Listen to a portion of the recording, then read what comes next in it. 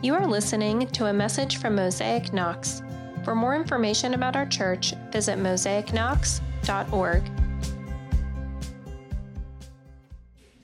Sometimes those we call the nicest people in the world are abusers. A crushing reality, no doubt. We're quick to deny the reality of power dynamics in our day.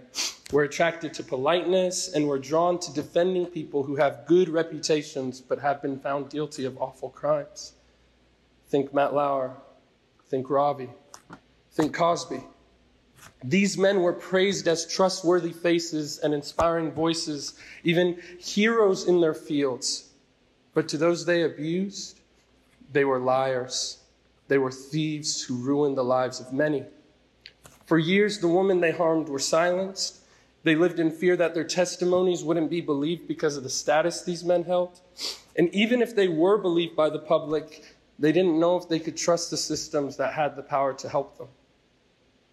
They kept their mouths shut, traumatized by the indifference of the world, their churches, their schools, their families, and their friends. The Bible, as we've seen, it recognizes the plight of the abused. Our passage today, it featured the story of an abused woman named Hagar. And she was abused by two heroes of the faith, Abram and Sarai. I want to acknowledge that today's sermon, it's a heavy one. We'll be talking about abuse, and it's one that affects women mostly, but I don't want any men who have gone through this atrocity as well to feel left out at all. You are seen and loved. This sermon is a lament of evil and a cry for better. It's a call to sit in the weight of darkness that many have felt, to recognize the wrong of being a silent bystander, but it's also meant to point us towards hope. Substantial hope. Hope that doesn't put a Band-Aid on gushing wounds, but rather looks at God who is compassionate and draws near to the brokenhearted. As a young male, I realized that there are many complexities to this conversation. I haven't lived a lot of life. I haven't always stood up for those in harm's way. And I have a long way to go before becoming truly trauma-informed. In other words, I feel and have these things that I feel disqualify me from preaching this sermon. But nonetheless, Hagar's story, it compels me to speak. Hidden stories in here compel me to speak. I know there are some in this room who have a story like this. And for those of you who have been battered and silenced and threatened to stay quiet by their abusers, I want to say this clearly. What happened to you was wicked, and it will never not be so. Like Hagar, choice and value were stripped from you, and it was never the right of your oppressor to take those from you. And I'm sorry. I also want to say that hope is still available to you. I want to make the heart of my sermon what Diane Langberg once said to a room full of people who have gone through the trauma of abuse.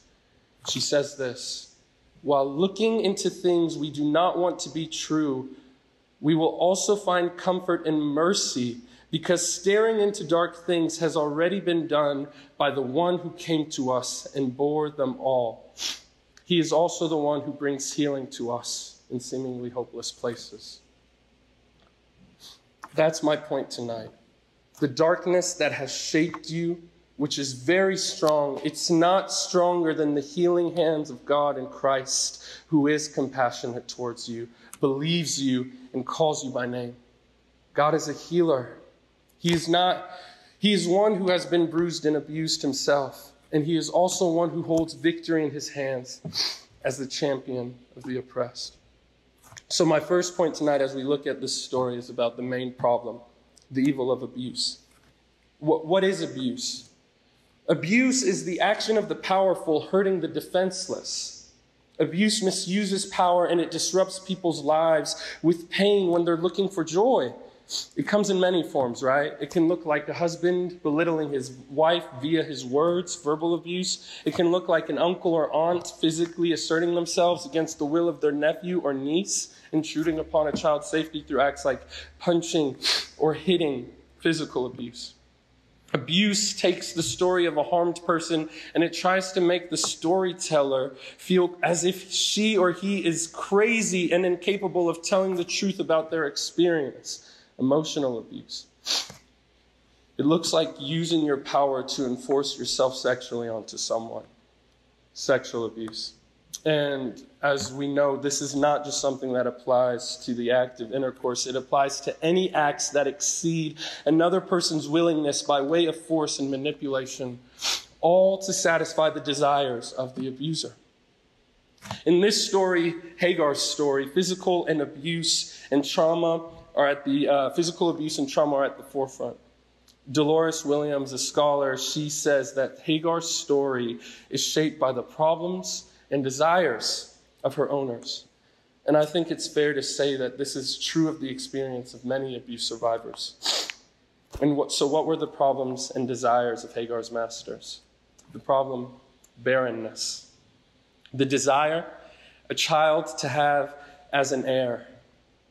But the method was sexual abuse. Sometimes abuse is the fruit of unfulfilled desires. How did Sarai understand her barrenness? She says, since the Lord has prevented me from having this child. She makes sense of her pain by supposing God was denying her the privilege of bearing a child.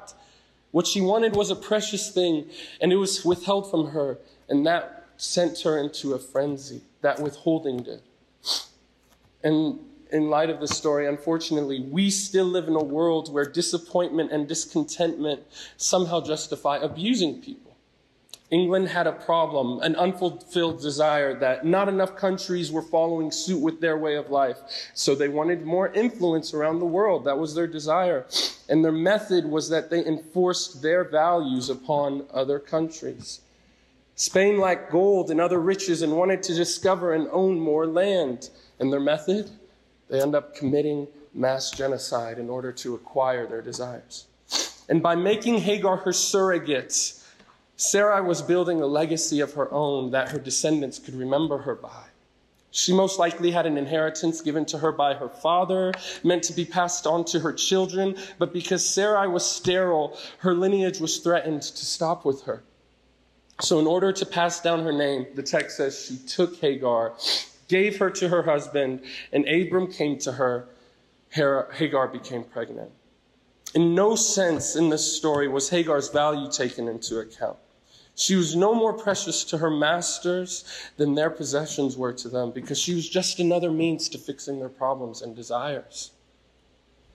The pain that Sarah felt for the Lord preventing her from her desire led to a very real and difficult shame. As an influential woman who was unable to bear children in ancient times, Sarai would have faced societal dishonor. But she had the power to still have a child through a surrogate. So her shame ended up distorting her power, leading her to become an abuser. Her unfulfilled desires inspired her to take matters into her own hands instead of driving her to reliance upon the Lord and her community. The logic that it's reasonable to cause others pain when we feel the shame of not obtaining our beautiful dreams is still so prevalent today, isn't it? A shame that distorts our power. When will the ends justify the means mentality die? Your disappointment and discontentment are reasonable, friends. Even anger at God is fine. Sarah's feelings of sorrow over barrenness are not the problem.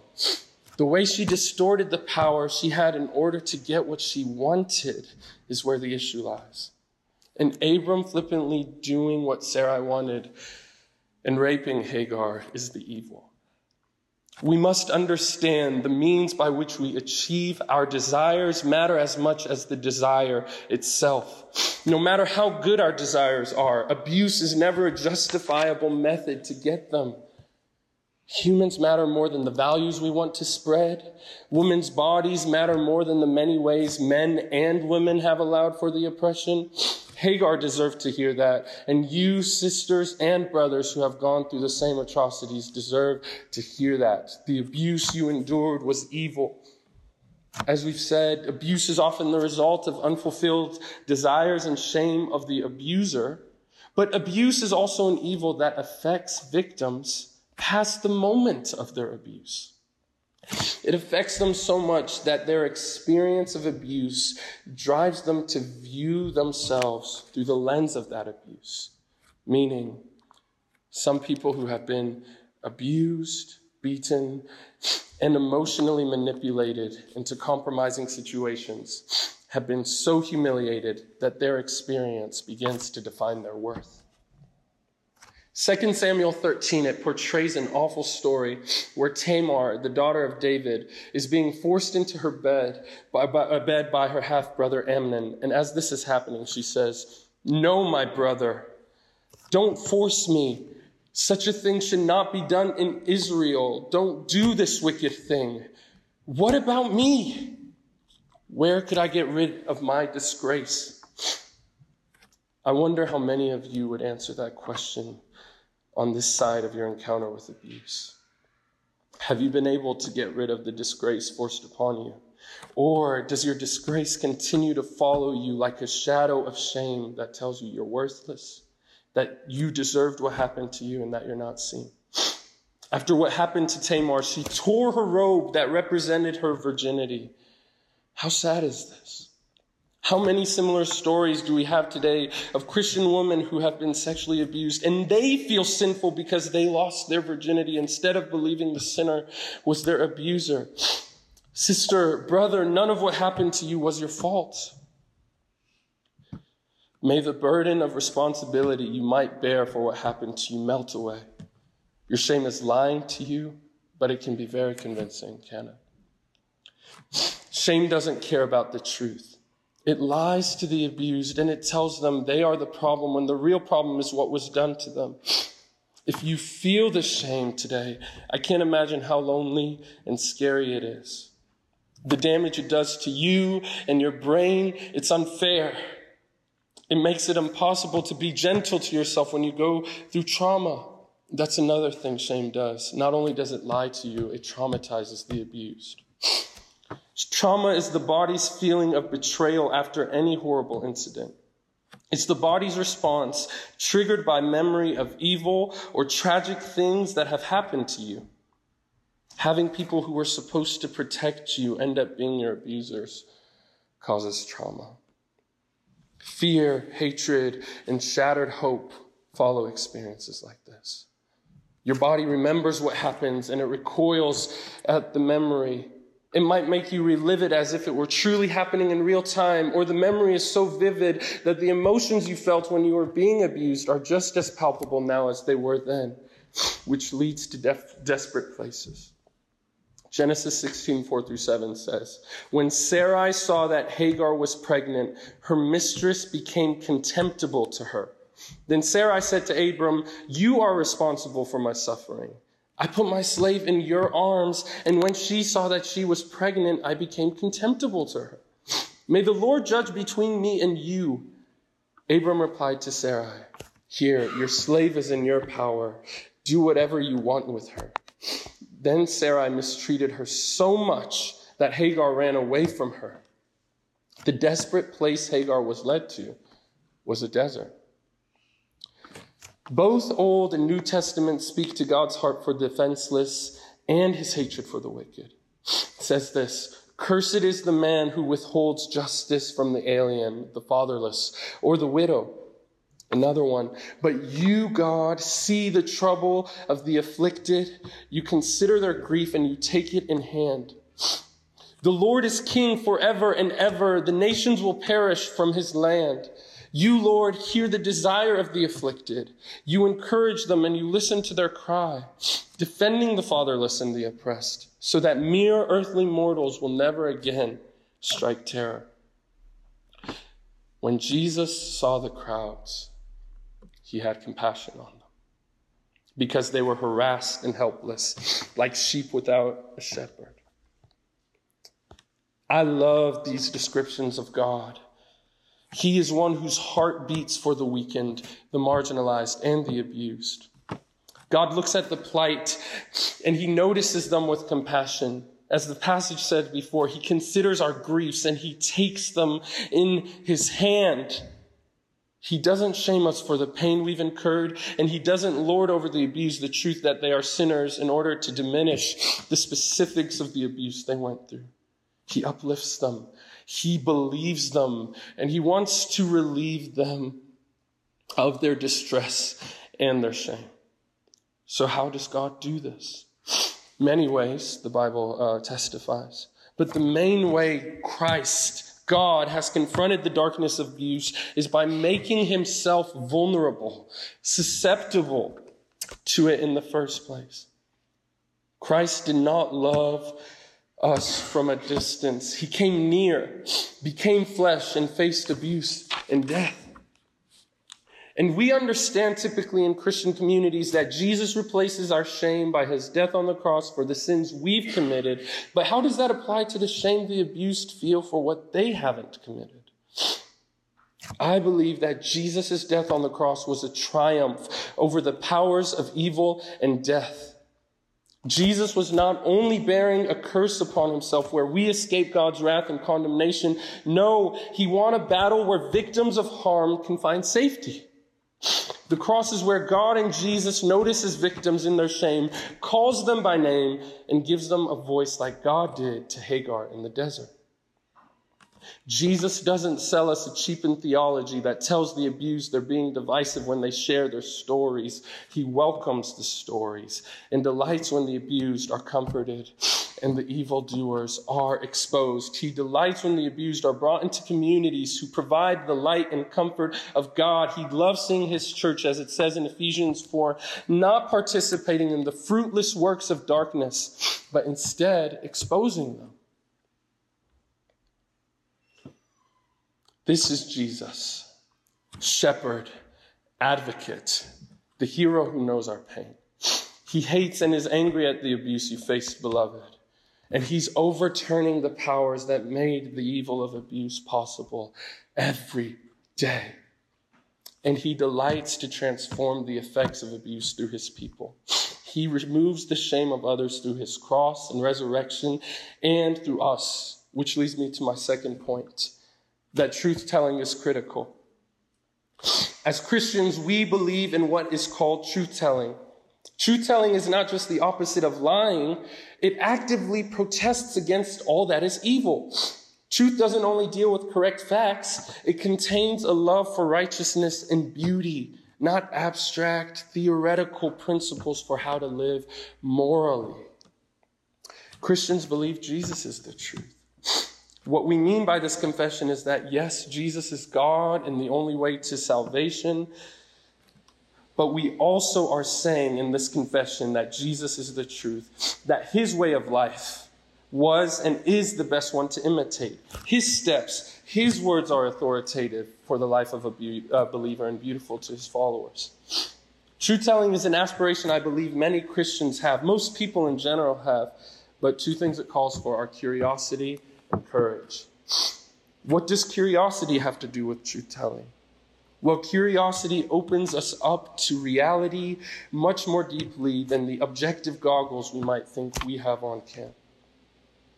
Curiosity takes statistics that 1 in 5 American women and 1 in 33 men have faced sexual abuse, and it walks into each building and venue with the awareness that we pass by many overlooked, neglected, and abused people on the daily. Curiosity relieves oneself of the need to have the solutions. Curiosity listens. It holds people's stories with the supernatural power to press into the messiness on the terms of the victim. I was talking to two friends last week about this sermon for a few hours, and they rightly called this thing called agenda-driven listening that looks like curiosity and empathy as just a mere technique to avoid dealing with the truth of a person's story, especially their pain. Agenda-driven listening is a conversation not driven by the terms and story of the victim, but on the questions and goals of the listener. He or she might ask questions that seem observant and caring, but are actually self-serving. The agenda-driven listener is not fostering curiosity, but is constructing a shield to avoid the hard truth spoken in their direction. So what stifles our curiosity? Because I would venture to say most agenda-driven listeners have the right desire. They do, to help and love people. But it's possible that we don't get to a true place of curiosity that supports truth-telling because we're nervous of the true cost of curiosity. What stifles curiosity is the fear of hearing things we don't want to be true, of staring into those dark places. We might find ourselves complicit in the pain of others when we listen to them with real curiosity. We might learn that one of our closest friends or family members were another person's abuser. I bet we all know what it feels like to be surprised by what the people close to us have hidden. I know I have. But we can't tell the truth until we know the truth. So curiosity, it compels us to listen, to carry, not to fix immediately, but to embrace the stories and the pain of the victims. And we cry with the frustrated foster parents who don't know how to get through to their traumatized children through words of affirmation and acts of love. Curiosity takes us on a difficult but important journey. Another feature of truth-telling is courage. Knowing the truth from a place of curiosity is only part of the truth-telling call of a Jesus follower. We must courageously speak about what we've heard in ways that protect the victim. Courage, as we've all heard, it's not the absence of fear, but it's not letting fear be the driving force of our actions, even though we feel it. In the case of Hagar's abuse and the stories of the many here and in the world who have been abused, I wish Abram had the courage to tell Sarai that this wasn't the way. I wish he didn't pander to her just because he knew how humiliating her barrenness was. Instead, Abram, a hero of the faith, he succumbed to her desires, and probably his own as well. As one who was promised to be a father of many nations but was getting old, Abram may have thought Sarai's scheme was a good idea. It's hard to be courageous when you've got desires that match an abuser's. In courage, our conflict is not only fighting against the wicked desires of others, it's often noticing and repurposing the desires within ourselves so that we don't use wicked methods to accomplish them. It looks like saying, no, this is not the way, even to our most beloved. Hagar was left defenseless as a result of Sarai and Abram's fear of confronting their own desires. And many survivors, when they get to the point of sharing their stories, they realize how nervous and timid their friends become. Those friends want to be advocates, but we don't want to be seen as divisive. We don't want to receive threatening emails. We don't want to put our families in difficult situations. Martin Luther King Jr. once said, "We will remember not the words of our enemies, but the silence of our friends." When the head of the school shreds the report, or offers an NDA to protect the perpetrator and silence the victims with some hush money, and you know about it, what do? I want to be clear, it's not my intent to shame those of us, I know I am one of these, who have let our friends down by staying silent. I understand it's not easy. I am, though, inviting us to consider living in a way that protests the evil of abuse by looking to Jesus, who defended a framed woman others called an adulteress, who touched a leper whom others preferred to neglect. What are we, Mosaic, going to do when these stories come to our door? One thing we must recognize is that courage is best practiced in community and not alone. We can gather alongside others who are already moving the ball forward in spaces of justice for the abused and learn from those who are proficient in courageous truth-telling so that we don't feel unequipped forever. As Christians, it's important for us to understand that the point of our truth-telling is not how we're perceived, but the healing of those we're aiming to help find safety and justice. This is where communities of faith have really struggled in America. We've become so accustomed to loving the grace of God for all sinners that somehow we've missed the Bible's call to defend the oppressed. When it comes to the issue of sexual abuse, the evangelical church has been known to leave victims in the shadows, telling them that they will receive justice one day far off in the future, leaving them lonely for the rest of their present lives here on earth. The Houston Chronicle released a report on an evangelical convention almost 2 years ago. Do you know what was discovered?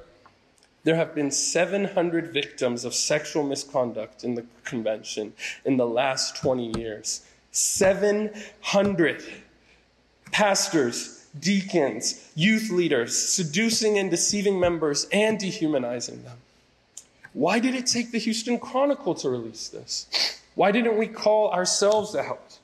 This example of loan, which is just one of thousands in one denomination of the church, it's happening in so many others, should lead us to mourn how veiled the church's eyes are to the value of abuse victims. I do believe there is a great work Jesus wants to do with his church, but we must admit that we failed and allowed for a system that silences victims, whether that was our intent or not. So how do we effectively prevent these things from happening? Well, one of the best things we can do is become people who are presences of safety and love, where people know truth is prioritized and justice will be pursued. There are personal decisions we must make to be reliable advocates, yes, like testifying both in the church and in the courts. But there's another crucial key that buttresses all our efforts as truth tellers: the Spirit of God. We, as broken beings, need the Spirit.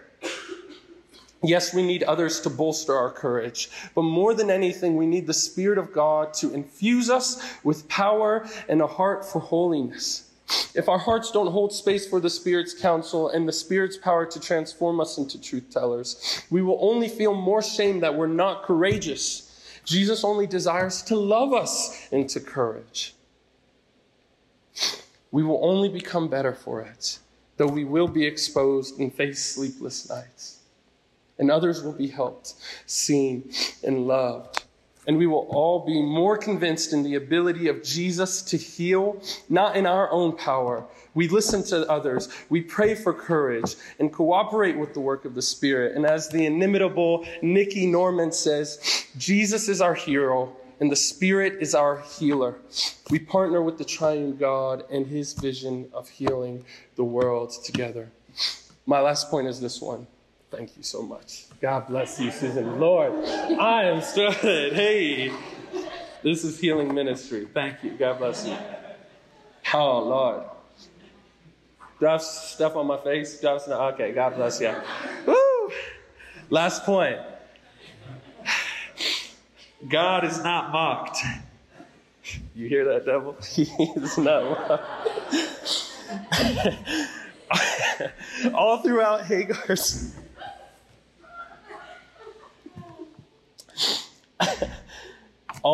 Hagar's story, God seems to be silent. That might be how you feel today. For all the years where you cried out for his help, it's possible you didn't see him in the darkness. Perhaps your faith has been shattered. Maybe you still wonder why you had to go through it all by yourself. When we get to the part of the story where Hagar is in the desert, I have a couple reactions. Confusion, but then hope. I felt confused because God asks her two questions that sound tone deaf. The passage says, the angel of the Lord found her by a spring in the wilderness, the spring on the way to Shur. He said, Hagar, slave of Sarai, where have you come from and where are you going? She replied, I'm running away from my mistress Sarai. The angel of the Lord said to her, go back to your mistress and submit to her authority. Where are you coming from and where are you going? Doesn't he know? Didn't he see? Not only that, he tells her to go back. This is my confusion. Is God one who defends the abused or the abusers? Two quick things on this. I could spend a lot of time. But I believe in this story, God tells Hagar to go back because she was a slave who had no resources and she was pregnant. I've chosen to believe he was leading her back to a place where she had resources to survive. Although she was being mistreated, which is never excusable, she wouldn't die. I'm still very uncomfortable with this because God is classically understood as the one who's all-powerful. Couldn't he have removed her from her awful circumstance and provided resources? What was back there for her in her land of oppression? As I've said, there's much to unpack here, but as I've said, I believe God was looking out for Hagar and her material health as she was going to have a child. But here's where I feel hope. The angel of the Lord, most likely Yahweh himself, calls Hagar by name. She wasn't a statistic to him. She was a human being in whom he delighted. Sarai and Abram never call Hagar by name. They say, here's your slave, but God calls her by name. Picture her deserted as God finds her by a spring in the wilderness. And what does he do? He gives her a promise. God is not mocked by evil and will one day finally destroy it. His promises are stronger than the darkness that overcomes us. The darkness that overcame Hagar. And he does this without overlooking her pain. And do you know how Hagar responds? She names God El Roi and asks, have I seen the one who sees me? If being seen by the God we call the Father of comfort is not a jump starter of hope, then I don't know what is. For many of us, not being seen sends us into further despair than we've already felt. And to finally be met with the voice of God who has heard your afflictions in a desert of all places is a hopeful oasis. I don't know how many of you have felt nameless or unseen by God on this side of what you've been through. Maybe you're still feeling hopeless, and that's okay.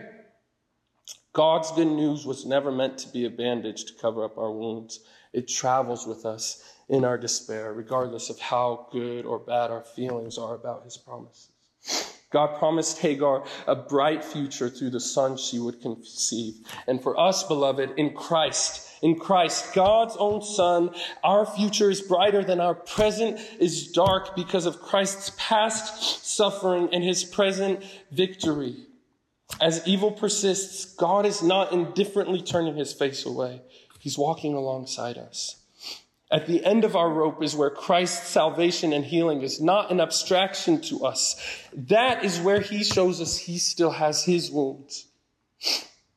There he shows you that he wants to remove from you the shame that has followed you this far. His plans to restore your present life involve tending to the wounds that are still bleeding and pointing you to hope in him, giving you the light of his presence. Jesus' voice is one that takes your name seriously. It is a voice of comfort, and it's one you can know. What you've been through does not make him look at you as damaged.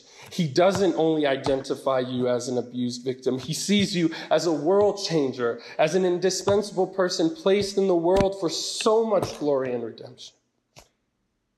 Your value means so much to Jesus that he's claimed you as one of his own and intends to get in the way of others that might try to discredit your worth anytime, now or in the future. You have a name to Jesus, and he speaks it with so much compassion and awe and hope because he knows all you've been through, and he's walked with you in it. And while he may not get to wiping all your tears on this side of your journey to hope, future hope does still remain. He promises to wipe away every tear from our eyes in the new creation. He is not one who abuses the power he holds like the many heroes we know who have. He intends to restore your vision to see yourself the way he truly does. Delightful, worthy, gifted. And by his grace, over time, we will see the healing hands of God in Christ restoring you in a fashion we never imagined possible. Because our God is not mocked, and his compassion is stronger than the darkness that has overcome you. Let's pray. Father, we come before you in the name of Jesus, sitting with Hagar's story, sitting with the hidden stories in here, knowing you see the afflicted. You see their grief, and you take it in your hand. As one of your psalms say, it says, you have kept track of our tossings and our tears, and you keep them in your bottle. You have not lost sight of your beloved. God, I pray you make your power known to those who have been isolated and felt shame for what has happened to them. I pray that you give us courage to become truth tellers. That can only happen from a place of acknowledging our salvation and righteousness in you, Jesus. Let us not think we can do it alone. And we pray that we trust daily that you are not mocked. that you are not powerless, that your hand is a healing one and a victorious one. It's in your precious name we pray. Amen.